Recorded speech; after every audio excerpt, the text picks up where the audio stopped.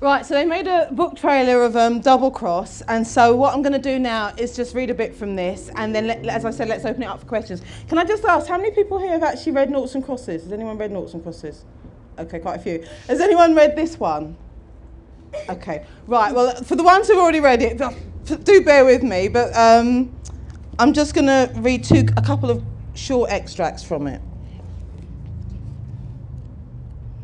I've reached the time where I'm going like this to read books as well, so do bear with me.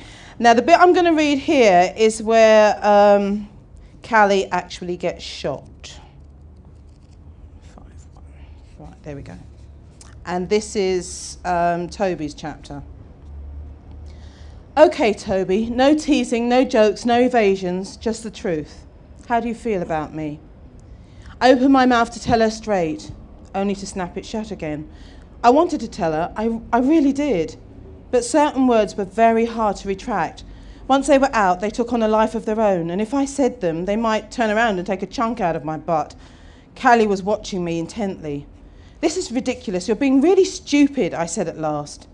Thanks, Callie said, not attempting to mask the hurt in her voice. That confirmed what I thought. Callie, forget it, Toby. I was drowning, you threw me a lifeline, now it's over. Callie shrugged. I was stupid to hope it meant any more to you than that. Hey, you guys, Dan yelled from several meters away. Look, we can't discuss this here, I told Callie. Once Dan gives me my money, we can go for a meal and talk about it, okay? Nothing to talk about, Callie said coldly. Why did I suddenly feel like I was clinging onto our relationship by my fingertips? Probably because that's exactly what I was doing. It was a choice between yanking open my chest and showing Callie my heart with all the risks that involved, or losing her anyway. Callie, we need to talk, I said. Talk or listen to you insult me some more. Talk. Callie didn't reply. I'm sorry I called you stupid, I said, exasperated. Can we please just go somewhere and talk, please? Callie didn't answer. Instead, she turned to face Dan. I did the same, feeling like I was drowning. Dan approached us, a big, beaming smile on his face. What is the point of having a flash watch if you can't get anywhere on time? I snapped when he got close enough. I'm here now, aren't I? Dan couldn't see the problem. Hi, Callie, you're looking fine, as always. Thanks, Dan. I mean it, you look really fit, he said, moving closer to her. Annoyance began to bubble inside me like a saucepan of water heating on a cooker. Callie, I can take you places and buy you things that Toby hasn't even dreamed about. Dan's smile was an oil slick on his face as he regarded her. Toby's my mate and all, but when are you going to dump the loser and go out with me? Callie gave me a filthy look, then turned to Dan like she was seriously considering his offer. You even think about making a move on Callie and I'll break every bone in your body, I told Dan straight. Dan and Callie stared at me. Then they both burst out laughing. What was so damn funny? Someone's got it bad, Dan said. Callie looked at me, a strange light twinkling in her eyes. All the ice in her expression had melted. I turned away from her so she couldn't get the full effect of the blush cooking my face. Now you see, Toby, she said softly, that's all you had to say. I don't know what you mean, I mumbled, deciding to ignore them both until they stopped laughing at me. Beyond the football pitch, across the grass, a black WMW pulled up. If I hadn't known any better, I would have sworn it was Macaulay's car. But what would Macaulay be doing at the wasteland on a Saturday afternoon? Two suited Northmen I'd never seen before got out and ambled across the grass towards the football pitch as if they didn't have a care in the world. So Callie, when did you first manage to wrap my friend around your little finger? Dan asked, holding an imaginary microphone to her face. Well, Dan, it all started when I was 7 years old, Callie squeaked. Dan had his back to the two men who were slowly but surely heading in our direction. Something wasn't right. I looked around. A white saloon car was parked on the opposite side of the pitch. Two men got out of the car, two crosses. They also started heading towards the football pitch. I turned back to the two Northmen walking towards us. They were talking to each other, but the prickling on the back of my neck was getting worse. The two Norts were only a few metres away now. They reached beneath their jackets. And then all hell was let loose. Get down, I yelled, but my words came too late. And this is Callie's chapter. Several loud bangs sounded, like lots of cars backfiring in quick succession. Each noise made me jump. I looked around. The whole world reduced speed to ultra slow motion. Every colour, every sensation was heightened, except all I could hear was my heart strumming. The world was slow, my heartbeat was fast. Strange combination. All around us, people scattered like points on a compass. I could see their mouths move, watch their frantic expressions, but still the only sound was my own heartbeat, growing ever faster. It was like a drum inside me beating its own time. What on earth was going on? I looked around, men with guns on either side of the pitch shooting at each other, and all of us in the middle. Get down, Callie, drop down, get down now! 2 crossmen had their guns drawn and were shooting past us in the direction of the road behind us. I turned just in time to see Macaulay sitting in the back of his car, the back window all the way down. Flashes flared from inside the car. Bullets? Bullets. My head turned this way and that. Toby was shouting at me, his mouth moving, oh, so slowly, too slowly to make out the words. But he was trying to tell me something important, something urgent. That much was evident in his eyes. And he was pulling at me. Stop pulling at me. Dan was already on the ground. Get down, Callie! From inside his car, Macaulay fired his gun, and his gun was pointing straight at us. The gun jerked in Macaulay's hand. He'd fired, and again. I didn't have time to warn Toby or push him out of the way. I stepped in front of him. Toby's chapter. God's sake, Callie, get down! I hit the floor trying to pull Callie with me, but she stood stock still in front of us, in front of me, staring across the park. I scrambled in front of her, pulling harder at her arm. Furious, I looked up at her, wondering why the hell she wasn't moving. God's sake! Bullets were now whizzing around us like mosquitoes around a blood bank. Callie looked down at me, and that's when my world crashed to an abrupt halt. A dark crimson stain was spreading out over the front of Callie's sky blue shirt. More gunshots. Something glanced off the side of Callie's head, and she toppled, her body falling like a house of playing cards. Callie! I threw my body over hers, trying to protect her from stray bullets. Macaulay's car screeched down the road, burning rubber as it went. The 2 crossmen who'd made a great show of strolling across the grass towards us were now racing back to their own car. Moments later, they too screeched out of sight. Everyone ran for their lives. Dan, who dived down at me at the sound of the first bullet being fired, picked himself up and bolted. Within moments, there was no one left on the wasteland except me and Callie. I sat up, pulling Callie with me, the crimson stain growing bigger, covering more of Callie's shirt. There was a circular hole on the left-hand side of her shirt, just below her shoulder. Blood ran down the side of her head, from her temple, past her ears. Help us! Someone help us! I yelled out. Callie's eyes were closed and her breath left her nose and mouth with a strange rattling sound. I looked around at all the closed windows of the flats and houses that surrounded us. Please, someone help! I pulled Callie to me, rocking her back and forth in my arms as we both sat on the ground. Digging into my trouser pocket, I brought out my phone with one hand, laying it on the ground so I could dial the emergency services for an ambulance without letting go of Callie. Callie, hang on, I whispered in her ear. Help will be here soon, just hang on. The clouds separated and sunlight bathed us, so bright I was momentarily blinded. The rattling sound Callie was making suddenly stopped. No, she lay limp in my arms, and her sudden silence was far, far worse. In the distance I could hear the sound of a siren. Someone somewhere must have phoned for help after all. Callie, I whispered. She lay so still, like a broken doll. My hands and clothes were covered with her blood. I hugged her to me, her cheek against mine, rocking her gently back and forth. I've got you, Callie, I've got you. I'll never let you go, never. You and me, babe, against the world. So that's where Callie gets shot. And the last bit I'm going to read, and anyone who reads my books knows that I love my short chapters, so this is quite short, is where Toby decides he's going to now go and he's going to take Macaulay up on the job offer that Macaulay made to him earlier, and but he's going to do it so he can get revenge for Callie getting shot. So this is Toby, where he's trying to convince Macaulay that he's changed his mind. So you want a job? I seem to remember that you weren't interested, Macaulay continued. I've changed my mind, sir. I need the money. What's changed between now and last week? Reality has set in, I shrugged. Now, why don't I believe you? Macaulay was a study in stillness as he scrutinised me.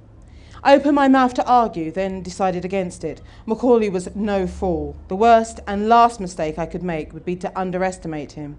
I shrugged again. In your shoes, I wouldn't believe me either, I said. Macaulay sat back and smiled. At last, something we both agree on. I nodded slowly. Fair enough, Mr. Macaulay. I just thought I'd offer my services. I'm sorry to have wasted your time. I turned and headed for the door. How's your girlfriend? What's her name again? Callie Rose? She's not my girlfriend, I replied, still heading for the door. Wait, Macaulay ordered. I turned round to face him. He beckoned me over and pointed to the spot where I'd been standing next to Dan. I walked back to my previous position. I felt like a naughty school kid made to stand in front of the head. No doubt that was just what Macaulay was aiming for. Why do you need the money? He asked. Get out of this place, I replied, out of Meadowview. Macaulay's eyes widened. I'd succeeded in surprising him. To get away from people like me? He asked softly, with just the merest hint of a smile. Yes, sir, I replied without hesitation. There was no mistaking the horrified gasp that came from Dan beside me. You don't harbour any dreams of being just like me when you're older? No, sir. Macaulay leaned forward over his desk, his index fingers touching at the tips to form a peak, which he then tapped against his lips. Several seconds passed. You don't like me very much, do you, Toby? No, sir. Dan was staring at me like I'd lost every bit of my mind. But you're willing to take my money? To earn it, sir. Macaulay started to laugh. I like you, Toby Sebastian Durbridge. I said nothing. So what are you prepared to do for me? He asked. Whatever will make me the most money in the shortest amount of time. And why should I trust you? Because I'm loyal, hard-working, I do as I'm told, and I know when to keep my mouth shut. It appears that you do, Macaulay agreed, but loyalty is the most important thing to me. I understand, sir. I hope you do, said Macaulay, because if I find out that you, or anyone else who works for me, is abusing my trust, there will be no second chances. I got the message, loud and clear. If you give me a chance, I won't let you down, I replied. Macaulay looked up at Byron, who was still at his side, and nodded. Byron carefully placed his gun on the desk, then sauntered towards us. Trouble. I watched Byron approach, knowing that danger was only a couple of steps away, and counting down. Macaulay hadn't believed a word I'd said, and if I left this place in one whole living piece, it would be a bona fide miracle. Cold sweat prickled my back and my armpits. What was Byron going to do? Kill me where I stood? What did Macaulay expect me to do? Fight? Beg? What? Mr. Macaulay, I can vouch for Toby. He's a good guy, Dan said quickly before Byron reached us. It was a valiant try, but everyone in the room knew that Dan was wasting his breath. I turned to look at Macaulay. If I was going down, it would be facing him like a man. Byron stepped behind Dan and me. I held my breath. But to my surprise, I wasn't Byron's target. Byron grabbed hold of Dan's arms and pulled them back. Dan cried out in surprise and more than a little fear. He struggled to get free, but he was wasting his time. He wasn't going anywhere. A couple of quick yanks on his arm were enough to make him yell out in pain, but it had the desired effect. Dan kept still, while Byron stood directly behind him, still pulling back his arms. I turned back to Macaulay, who was watching me intently. Macaulay pointed to the gun Byron had left on his desk. Pick it up. I moved forward to do as I was told. The stock was warm where Byron had been holding it, and the gun was unexpectedly heavy. I adjusted my grip, keeping my finger well away from the trigger. Do you know what kind of weapon that is? Macaulay asked me. It was an M1911 Series 70 single-action semi-automatic handgun with a single-stacked magazine that took 7.45 caliber ACP bullets, plus one in the chamber. That's if the thing hadn't been modified to take more. It's a gun, sir. You know your stuff, said Macaulay dryly. That particular gun happens to be a classic. I keep telling Byron that he should use a more modern firearm, but that gun is one of his favourites. Why was he telling me this? Like I gave a damn which toys Byron liked to play with. That particular gun is loaded with .45 caliber, non-expanding, Teflon-coated ball ammunition, Macaulay told me. I have the bullets made specially for me. I went to lay the thing back on the table. Toby, do something for me, said Macaulay silkily. Point that gun at Dan and shoot him. I must have misheard. Pardon? You heard me. Macaulay picked up his cup of mint tea and started sipping it. The gun sat awkwardly in my hand as I looked from Dan back to Macaulay. You want me to kill your friend? Macaulay's voice was soft and slick as melted butter. Dan stared at Macaulay, horror-stricken. He struggled against Byron's python grip in earnest now. but there was no way Byron was letting him go. Well, Toby, said Macaulay. Mr. Macaulay, please, Dan pleaded. I work for you. I'm a good worker. You brought a stranger to my house unannounced and uninvited, Macaulay turned to snap at him. Into my house. You never, ever bring anyone here without my permission, Dan. For that alone you need sorting. I'm sorry, Mr. Macaulay, I messed up, Dan cried out. Toby's my friend, and you offered him a job. I didn't think it would do any harm. You didn't think, full stop. You're a fool, Dan, and that makes you a liability, Macaulay replied. Toby, either shoot him or give me the gun so I can take care of business. Would I be included in his business? Probably. I looked at Dan, who was shaking his head frantically at me. The gun in my hand was so heavy. My dad had taught me all about guns before he left. He used to buy all kinds of gun magazines, and he'd sit me on his lap and we'd look at the photos and read the specifications together before he took off. But Dad would never have dreamed of having a gun in our house or anywhere near it, not a real one. He had a couple of replicas, but he said it was to study the engineering behind them. The last time he disappeared, Mum put the replicas in the bin. That's when I knew he wasn't coming back. And now I had a real gun in my hand, loaded with real bullets. Slowly, I raised my hand, pointing the gun straight at Dan's head. Toby, no, I'm begging you, don't, please! Dan fought like a wild thing to get out of Byron's grasp, but it was futile. Though his lips were a thin, immovable slash across his face, I could tell Byron was enjoying himself by the gleam in his green eyes. Toby, no! Tears streamed down Dan's face. A dark stain began to spread across the crotch of his light blue jeans. Sorry, Dan. I lowered my gaze, trying to get it together. My arm fell to my side. The gun was heavy, so very heavy. Stretch out my arm, hold the gun steady. If I'm wrong, if I've got this wrong, take aim, Toby. I raised my arm to aim the gun directly at Dan's heart. Toby, no! Dan screamed out. Legs slightly apart, body braced. I concentrated on just one face, and I pulled the trigger. Okay, so I'll leave it there. So, has anyone got any questions for me? Don't be shy. I've got big teeth, but I don't bite, I promise. Okay, at the back there. Say that again. Do you enjoy writing your books? I love writing. I'm really lucky because I'm doing what I absolutely love. And when you get to be sort of like, you know, in your 20s or whatever, a lot of people are doing a job because it's a means to an end and they pays the bills. But I'm doing something that I really love doing, so I do enjoy it.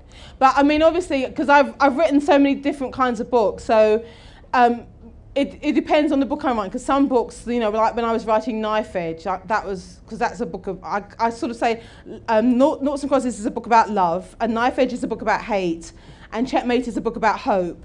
And Double Cross is a book about revenge and redemption and retribution and so on. And when I was writing Knife Edge in particular, because it was kind of, some nasty things happening in that, and that was kind of chilling to write.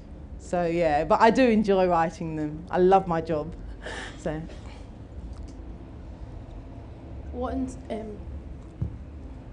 Is it on? Yeah, I can hear. What inspired the Noughts and Crosses series? A number of things, really. A number of things from my own childhood.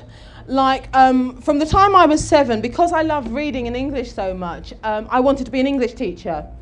And when I was doing my A-levels, I had to go to my careers teacher, and she was the one who wrote the references for the UCCA forms. And she said to me, well, what do you want to do, Mallory? What do you want to do when you leave school? And I said, well, I really want to be an English teacher. I want to go to Goldsmiths College and do an English and drama degree, and then I want to be an English teacher. And she sort of looked at me and she said, well, black people don't become teachers. And she said, why don't you be a secretary instead?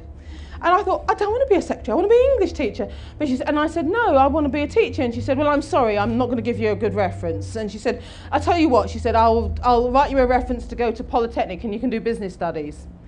And, you know, and I ended up doing business studies, but only for half a term because I was rushed to hospital to get my appendix out. And then I gave up my place at Poly, and I then went to university. I got into Goldsmiths. And because by that time I had my A-level results. And then I decided to defer entry for a year, and then I would go to Goldsmiths. So I decided to work for a year to make a bit of money, and I started working in a software house, and it was the first time I'd even touched a computer, and I got hooked. So that's how I ended up in computing. But anyway, the point is that a number of the things that happened to Callum in Noughts and Crosses, especially at school, are based on true incidents and happened to me. And there's a number of things I kind of sat on and didn't really talk about with anybody and so on. And then by the time I'd written my 49th book, I thought, you know what, I'm really ready to say a few things. And that's how Noughts and Crosses was born. And it was also around the time of the Stephen Lawrence case. For those who don't know, it's a black boy who was killed by these 5 white boys down very close to where I live, and they literally got away with murder. And I was just so angry about that. I thought, I've got to write something. I've got to write something about this whole thing about. And that's why my book, originally I wasn't quite sure how I was going to do it. And then in my book, I decided that I would make it so that white people were the minority and they were the noughts, and black people were the majority and they were the crosses. And the noughts are considered sort of nothings and zeros, and the crosses consider themselves closer to God in every way. But I wanted it to be about the relationship between Callum, who's a nought, and Seffi, who's a cross. And when I got the title, it actually really fitted with what I wanted to say, because Noughts and Crosses is that kind of the game that nobody plays past childhood because it's so boring and nobody ever wins it. It kind of just seemed to summon up it seemed to kind of say what I wanted to say about the book. It's sort of racism being something nobody's ever going to win eventually, so you might as well just stop it. And that kind of summed up what I wanted to say in the book, and that's how I got the title, at the risk of sounding a bit sort of arty-farty literati, but that, it all kind of seemed to come together when I was doing that one. But it was based on a number of things from my own life, and the Stephen Lawrence case was the inspiration for me doing it. Mm-hmm.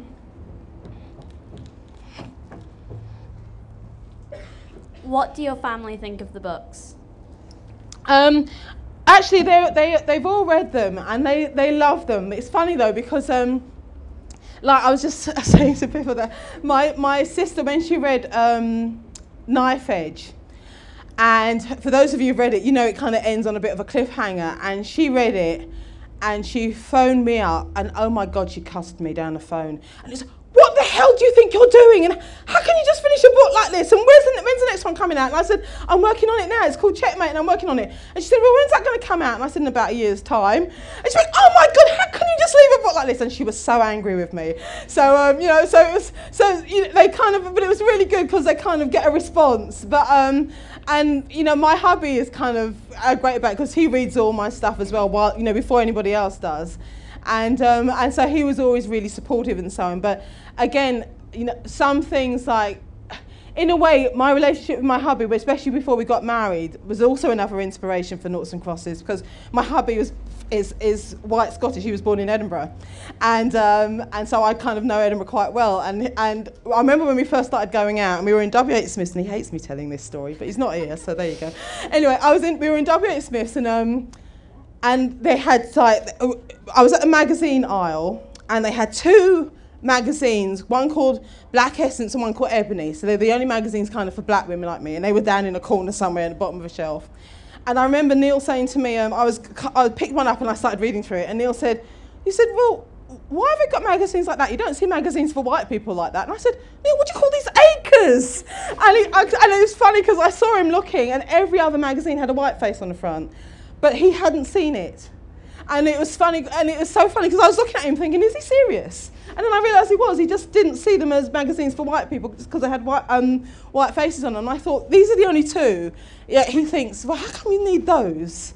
And it was really strange. So it's kind of like one of those things where I thought, oh, that's interesting. He just doesn't see it. And that's why, again, that was an inspiration for writing Noughts and Crosses, where it's things like Seffi realised, when one of the girls, Shania, for those who've read the book, we already know this, but it's the first time in Seffi's school they've let noughts in, and 4 noughts have passed the exam and got in, and there's a big kind of protest and people saying we don't want noughts in this school, and one of them gets injured, and the next day she's got a great big brown plaster on her forehead, and then Seffi goes, oh, so that plaster stands out, and then Shania says, well, they don't make plasters for noughts, they only make them for crosses. And it's the first time that Seffi's thought about the fact that, yeah, plasters are dark brown, they're not pink. And that was just something I put in there because plasters are pink, they're not dark brown. And, and it's one of these things where a plaster is supposed to make a cut more discreet. But on my skin, the actual cut is more discreet because the pink plaster is going to stand out. And it's those kind of little things that I wanted to put in that, as a majority, you might not see. But as the majority you won't see, but as the minority you'll be very aware of. And so it's not about the bigger things as such, it's about the little things. And in fact, it was only 3 months ago, someone got in touch with me and said she started up a company to market plasters for people of colour. And she sent me a sample, and it was actually, dark brown plaster. So we're getting there. So, but it's, and again, someone asked me about sort of my experiences in the books and things, and, where I got the inspiration from. And there's a scene in Noughts and Crosses where Toby is travelling with Seffi, and he's travelling in first class, and the ticket inspectors come on and they give him a really hard time. And that was based on something that happened to me. The first time I went on the first class carriage, I saved up my money and I went travelling somewhere or another, I can't even remember where, on the first class, in the first class carriage. And 2 ticket inspectors came on and they accused me of stealing the ticket, and they gave me a really rotten time. And again, so that scene went in the book. That's why I love writing, you see, because I get my own back on all these people. So, and I kind of incorporate them into my stories. So I change them sufficiently so they don't recognise themselves. But, that was based on something that actually happened. And again, I was at the Oxford Literary Festival earlier this year, and I was travelling up in first class, and we stopped, the train was diverted, and it stopped at Reading. And this guy came out of a staff, it said staff only door, and he came out of it and he stood there like he wanted to stretch his legs. And the first class carriage was directly opposite him. And he looked at me and I looked at him, and he came straight on the train and he said, "Can I see your ticket, please?" I thought, okay. So I showed him my ticket, and he looked me up and down and he looked at the ticket and he did a little squiggle on the ticket and gave it back to me, and then he went straight off the train. And the first class had loads of people in it, but he just wanted to see my ticket. And that was this year. So there you go. Anyway, more. That's so depressing. Let's have another question. But but this is the thing. I did want to kind of just highlight that these things go on, and these things, are. But I wanted to do it within the relationship of Callum and Seffi and Toby and Callie Rose and so on, and tell it within the context of that story and tell their story, and just to highlight the fact that these things do go on. But that said, people say, "Oh God, you must be really a serious, person." I do like a laugh, I promise you. And I'm working on my 59th book now, so they're not all kind of like serious topics. Some are just, as I said, thrillers and funny stories and whatever. But there you go. Anyway, more questions? Mm-hmm. Do you think you'll write another book in the Noughts and Crosses series? I always get asked that. Well, I said, after Checkmate, I said there wasn't going to be any more. And then Toby started whispering in my ear and wouldn't leave me alone. And then Double Cross was born. I have to say, I have no plans to write another one, and none of the characters from that world are whispering in my ear. So at the moment, no. For me, I think it's finished. I really think it's finished, and I'd have to feel I had a really, really, really strong story to kind of go back to that world. I want to write other things, and I think, and when I first wrote Noughts and Crosses, to be honest, I thought it was going to be one book, and I knew what my story arc was going to be. I knew I wanted it to be about Callum and Seffi and their daughter, and I thought I'd fit it all in one book. And then I got to page 400 and whatever in Noughts and Crosses, and Callie Rose had only just been born. And then I thought, I think this is going to be 2 books. And then I wrote Knife Edge, and I got to page 300 and whatever, and she was only a year old. And I thought, I think this is going to be 3 books. But I thought, I'm going to finish at 3 books. But as then Toby started whispering in my ear, so it became 4. But I really do think that's the end of it. So, right at the back there. Did all the rejections from publishers make it hard to keep writing, or did it kind of spur you on to show the others that you could get books published? I'd be lying if I said that I didn't get depressed about it. I did.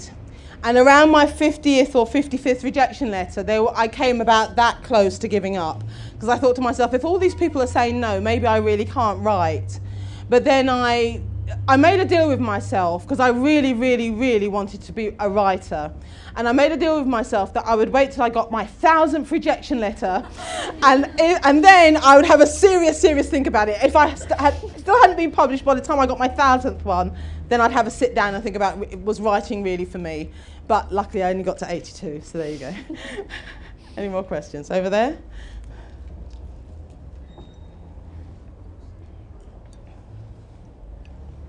Are any of your characters based on people you know? no, and for the simple reason I don't want to get sued. So, so no. In fact, when people said, "Are you in any of your books?" I'd always say no, because I'm certainly not going to write about myself or anybody else I know. But I think of all the characters I've written, the character whose personality is probably closest to my own is Callum's from Noughts and Crosses, and but I don't write about people I know. I might.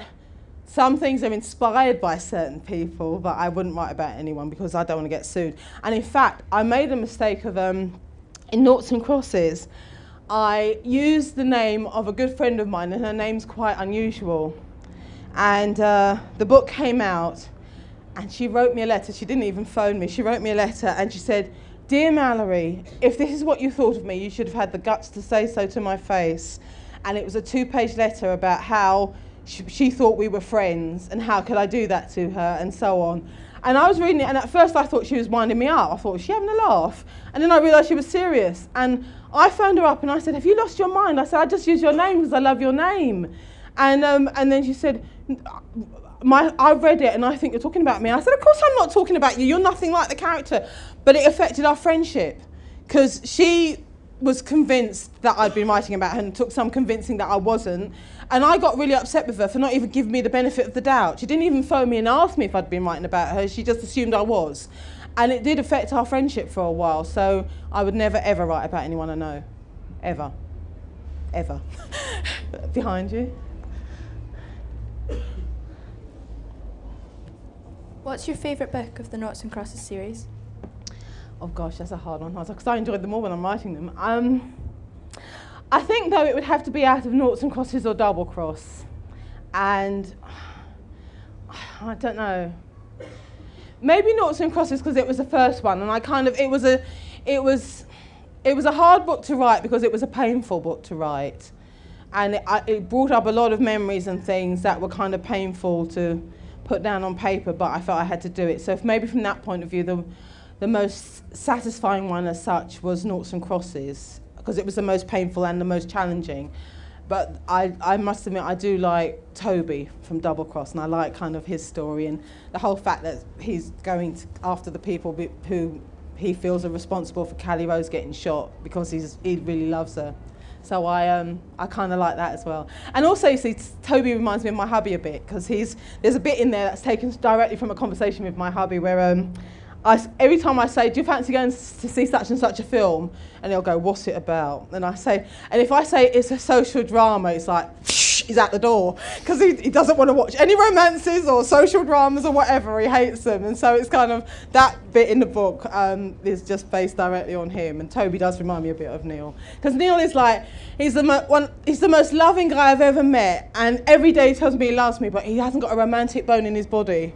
And it's like, and he's really practical and all the rest of it. So it's a really strange combination. And he doesn't wonder why, he keeps wondering why I'm so hung up on anniversaries, our wedding anniversary and stuff, because it's like, it's another date, what's the big deal? But I say, but it means something to me. So, you know, it's that kind of thing, but he just really reminds me of Toby. So, you know, maybe Toby's based on him a bit. So, there you go. Oh, I'm only saying that because he's not here, but there you are. So, anyway, any more questions?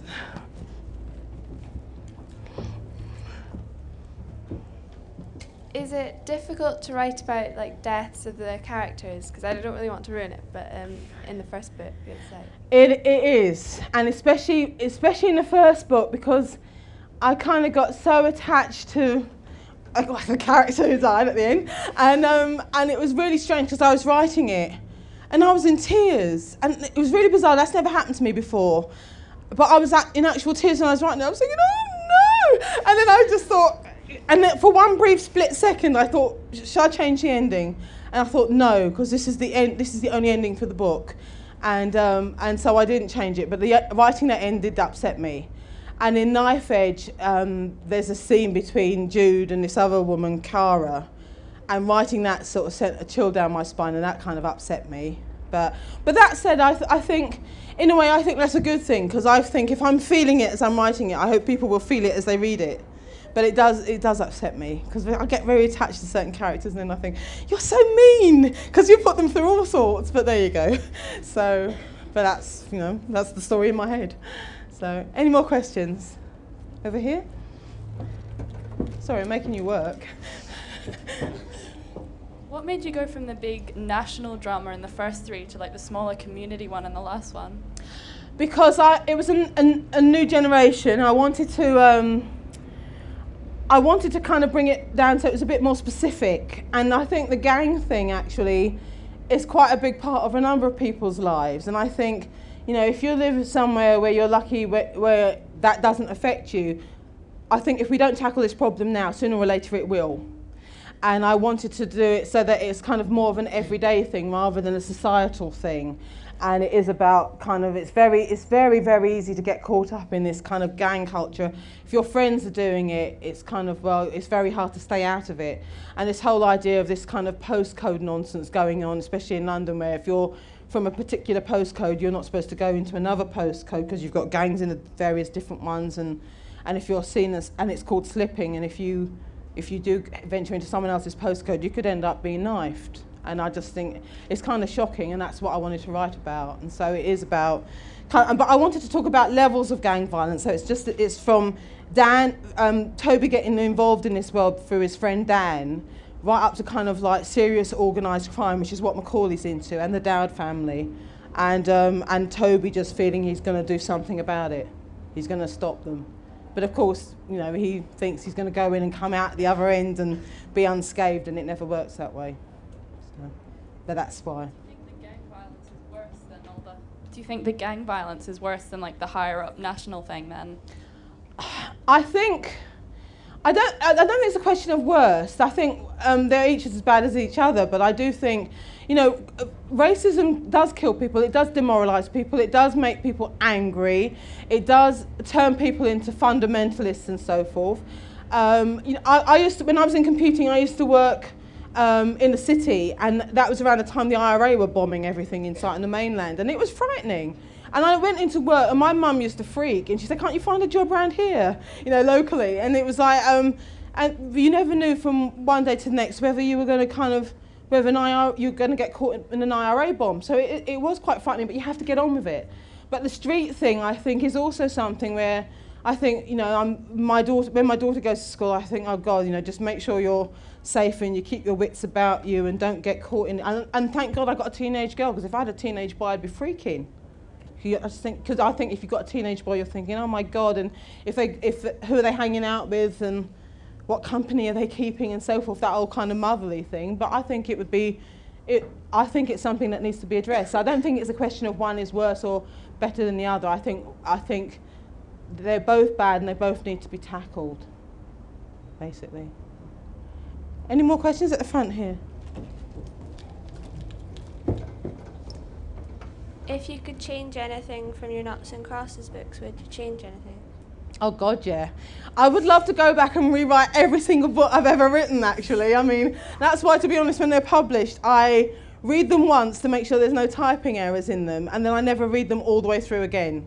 Because I just sit there going, oh, I should have changed that, and oh my God, that sucks, and oh no, I don't like that. And so I just get really frustrated. So yeah, there's heaps I would change. But you know, with that said, it's out there, and I hopefully I'll learn from my mistakes, and with the next book, with each book, hopefully, it means my writing will get better. But yeah, there are some things I would change. And I think also because I didn't plan it as a trilogy, I'm not quite sure I would follow the format that they're in at the moment if I was planning it out as a trilogy now. I mean, now I know there's 4 books now, but it kind of grew organically almost. It wasn't like I planned it to be a trilogy. So I would love to go back, if I could do that, I would go back and maybe change the order in which things happened, and you know, maybe, I don't know, I think there's a lot of things I would change, but I don't like to think about it because I think you can't go back and change them, they're out there. So on to the next thing. So, any more questions? Mm-hmm. Who's your favourite character out of all of the series? My favourite character? I think it would be out of... see, I like all 4 of the major characters, that's the trouble. I don't know, I think probably out of Callum and Toby, probably Toby actually. Probably Toby. I like the way he kind of decides he's going to get things done and gets on with it. Mind you, Callum was a bit like that as well, but I think Toby of all of them. Any more questions? At the back there?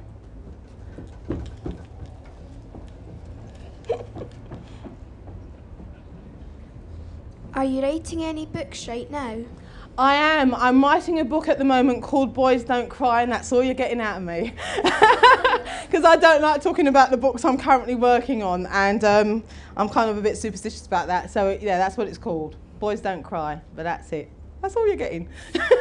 But hopefully it'll be out. I'm hoping it'll be out sort of next autumn. As soon as I finish it. Any more questions? I think there was another one at the back there.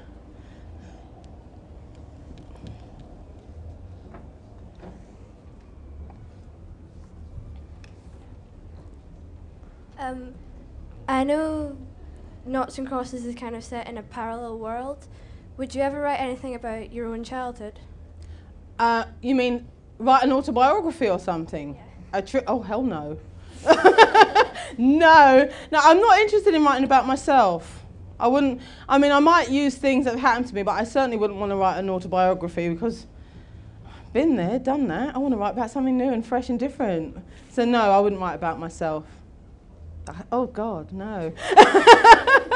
No, no, that's going to give me nightmares now, that thought. Okay, go there. How long does it usually take you to write a book? It depends. I mean, if I'm writing a picture book, I wrote a book called I Want to Cuddle, and that took me 2 weeks, a week and a half, 2 weeks. Double Cross took me 18 months. Noughts and Crosses took me a year. Knife Edge took me 18 months, and Checkmate took me 2 years. So, so people say, oh, you're so prolific and you've written a lot. Not recently. It's kind of one book every 18 months at the moment, or every year 18 months. So that's how long they usually take. If I'm writing a novel like this, it will take at least a year. So which is why when my sister phoned me up and to slag me off about Knife Edge, and when's the next one coming out? And I said, I'm working on it. Because it took her, I think, sort of 2 days to read it, but it takes me at least a year to write them. So Do you write every day? I do. I try and write every day, yeah. I kind of have a set routine, so as soon as my daughter's at school, I sit down at the computer and, it's fun. And as I said, it's kind of one of these ironic things where I kind of gave up computing because I didn't want to be staring at a computer screen all day. So what do all day? I stare at a computer screen, but there you go. Any more questions? There's one there.